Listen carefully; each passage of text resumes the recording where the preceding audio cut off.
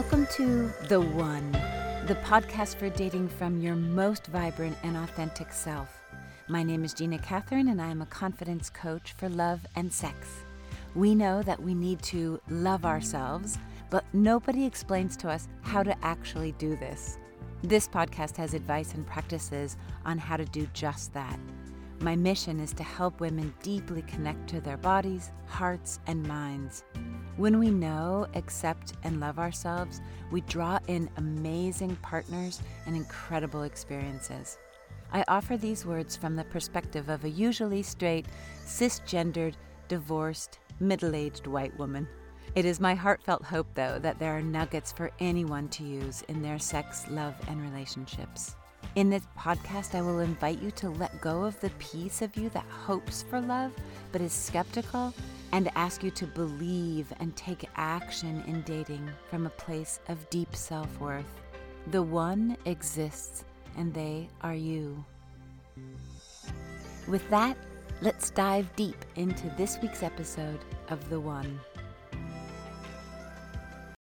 Love bombing, ghosting, mixed messages, the slow fade, benching, breadcrumbing, stalking, orbiters, haunters, catfishing. Oh my, these can feel overwhelming to understand, and just hearing that there are so many toxic behaviors in dating can make you feel nervous enough to just stay home and take up plant propagation. I'm going to start and end this episode with this. When you are confident and self-aware, when you are operating in the dating world from a place of self-love, these behaviors are but small blips. I will define each behavior as I understand it and then offer some tips on how to avoid both being on the receiving end and being the disher-outer. Let's start with ghosting. A study from a few years back found that 50% of people in the dating pool have either been ghosted or have done the ghosting. Taking into consideration that one person's definition of ghosting can vary vastly from another person's definition of ghosting, and that the study was done in 2018, I'm going to make up a statistic here and just change that number to 100%. For those who may not have had the internet or television for 12 years or so, ghosting is when you have established a connection with someone and they just disappear. They completely stop all contact without explanation. Being on the receiving end of ghosting can feel painful. It actually activates the same neural pathways as physical pain. Think about that. Being ghosted can make us feel disposable, unworthy, and we spin with worry on what we might have done wrong. We blame ourselves or try to find a way to blame ourselves, just to know the reason. If we reach out and ask, we're needy. If we don't, there's a possibility that the person is stuck in a cave in Utah for 127 hours getting ready to amputate an arm. The point is, the not knowing is a perpetual itch at best and a painful blow at worst. For this episode, I Googled, what is the amount of time in order to qualify as ghosting? 3 days. What do you do when 3 days have gone by and your last text is sitting unread? I don't know what you should do, but you know. Start by asking yourself some questions before you follow any internet dating advice. You get to decide, not the internet. Instead, ask yourself, do you care? I mean, be honest. Are you more upset by the idea of being ghosted than if the person actually was pulling away from you? I've probably been ghosted far more times than I remember because I actually did not care. The other person came to the conclusion before I had that this was not a contender for a relationship status or even very interesting. Ask yourself, how long had you been dating or in contact? If you've met someone in person, I do think that merits some sort of an end sentence. Thank you for the coffee.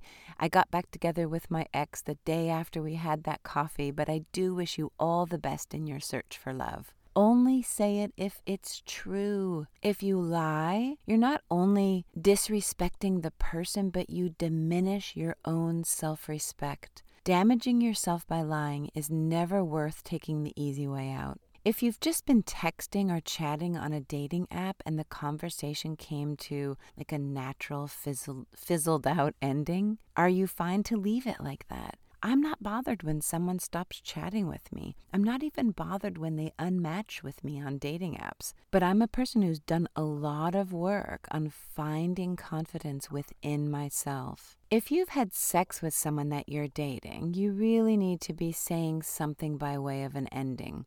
I enjoyed meeting you, but I feel like we are not as compatible as I need to feel to move forward. Something that feels comfortable coming out of your mouth. Why people ghost can range from a person completely lacking empathy to someone who is just not sure what to say and is a person who avoids conflict at all costs, to a person who is ghosting but really doesn't have a clue that that's what they're doing. Some people are just dating casually. Casual dating works if both people have confirmed that they are casually dating. If there's any ambiguity, just ask. If you are the person who's casually dating, you need to say this, sometimes more than once.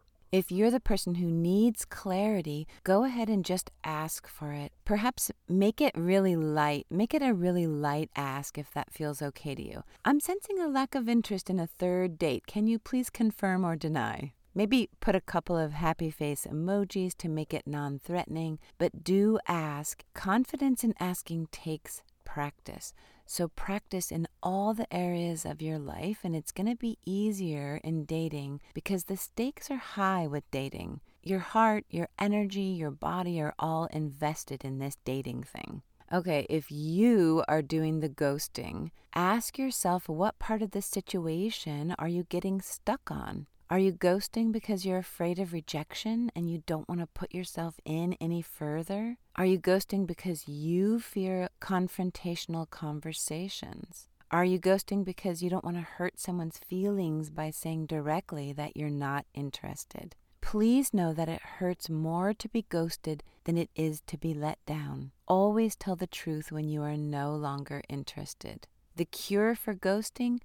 Empathy. Practice empathy with everyone. Practice empathy liberally and openly in every area of your life. You'll recognize it in people who value it, you'll grow it in yourself, and you'll attract it in others, and ghosting will become a non-issue. Soft ghosting is a new term for me, and it's when the other person continues to respond but is not really engaging any further. This is the person who sends a response emoji or a thumbs up to your 2-paragraph text. Again, see above for what you want to do about the soft ghoster. Moving on. Catfishing. Catfishing is misrepresenting yourself. It's lying about or disguising your looks, your job, yourself in any way to lure someone in, but the real you is vastly different. I used to think that some people just don't know that they don't look like that picture of themselves anymore. But I don't want to date those people either. There's really no excuse for catfishing that is dateable to me. If you're the one doing the catfishing, ask yourself, what do you need to know in order to feel comfortable with the things that you're lying about? What do you need to know about your age, your weight, your height, your employment status? What do you need to know for these not to matter when you're looking for love? Being zombied. This is a good one. This is when someone who ghosted you returns from the dead, usually with some lame excuse or just, hey, sup. This is always a no. Don't engage. Do not wonder why. Do not glance at the zombie. Do not show any signs of life. Stay dead. They ghosted you. They're gone. Next up is someone who's giving mixed messages. This is a tough one, and one that you'll need to feel completely self-aware to navigate. Mixed messages at the core is someone's actions are not aligned with their words. Common advice is that mixed messages is a maybe and a maybe is a no. I agree with this if you're looking for deep partnership. If you're casually dating, some people's energy just may be put somewhere else, in their job, in their activities, in another person. You'll need to know if you're okay with this. You also need to have strong boundaries and be keenly aware of your own preferences here. Is it okay with you if that someone just invites you when they're bored or lonely? Do you similarly feel like only calling someone when you need a tennis partner for doubles?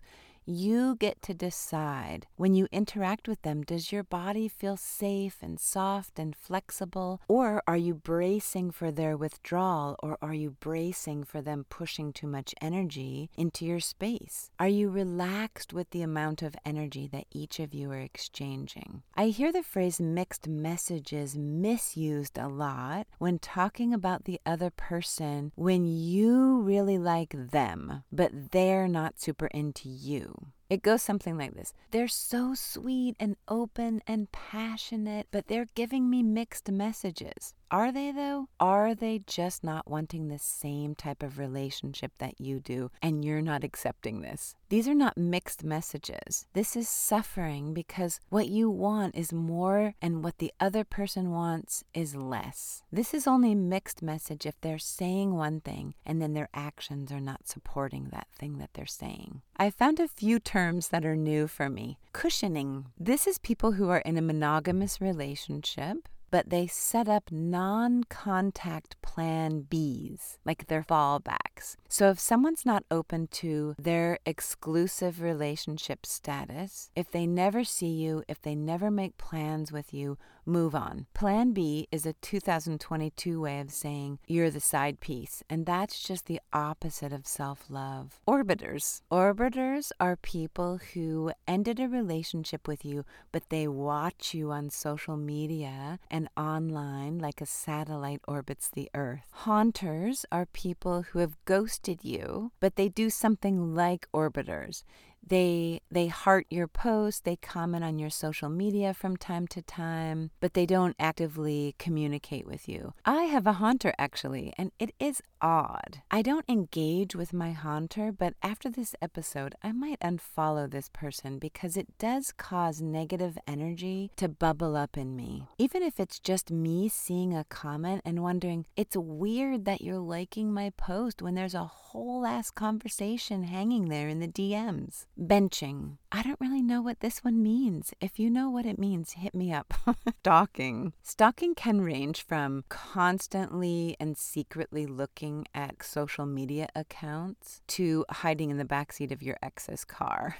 My advice is don't do the backseat thing ever, and probably don't do the social media voyeur thing ever either. Ask yourself, how does stalking them on social media make you feel? What would you need to know in order to stop investing time in them? Do you need to know they're fine?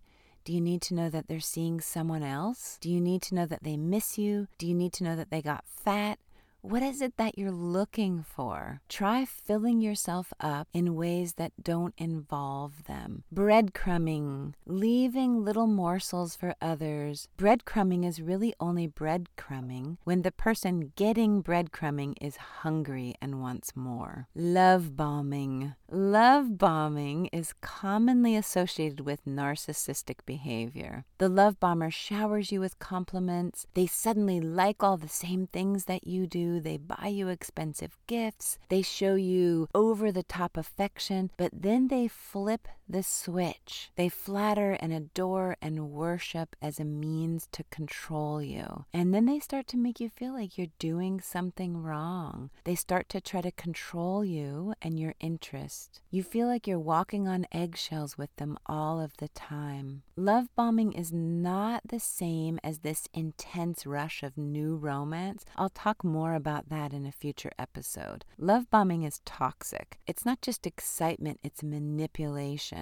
To become immune to the love bomber, you need to cultivate a strong connection to yourself. When you're in a place where your sense of love and safety and belonging come from within, you are far less likely to get involved with the love bomber. Your energy would not even make you appealing to the love bomber. They move to a person who gets validation from others. When you have a daily self-love practice and you're full, you would never not see the love bomber for who they are. And this is true for all of these wacky and damaging dating behaviors. When you're dating from a centered place, a place of being your own best lover, the zombies and the ghost and the benchers, I still don't know what that one means. They are not on your radar. These ways are not your ways. And if you do find yourself doing any of these, or if you find yourself on the receiving end, this is a really cool light to show you here is where you need a little alignment. Think of it like the dashboard warning system on your car. The car is still going to go, but best to look into the warning light before you go on any big trips. I have a 6-week coaching program designed to get you to this place of self-love. It's worth it to do it now. Summer is coming, and summer is such a beautiful time to date and explore romantic love. Heartfelt thank you for listening. I am honored every time you choose the one. Loving yourself does not require perfection. Big, juicy love requires us to get curious, to offer ourselves what we are searching for in others, and know that from this place of love and power, you magnetize amazing connections. Please do all the actions to keep the One podcast rolling. Share with others who may need to hear this episode. Like, download, sleep with me under your pillow. Click on the link in the show notes to subscribe to my monthly newsletter. And then listen every Monday and Thursday to get ever closer to the love that you so deeply deserve. You can also follow me on Instagram, where I have tons of fun content to inspire you to be the one. You are loved by me.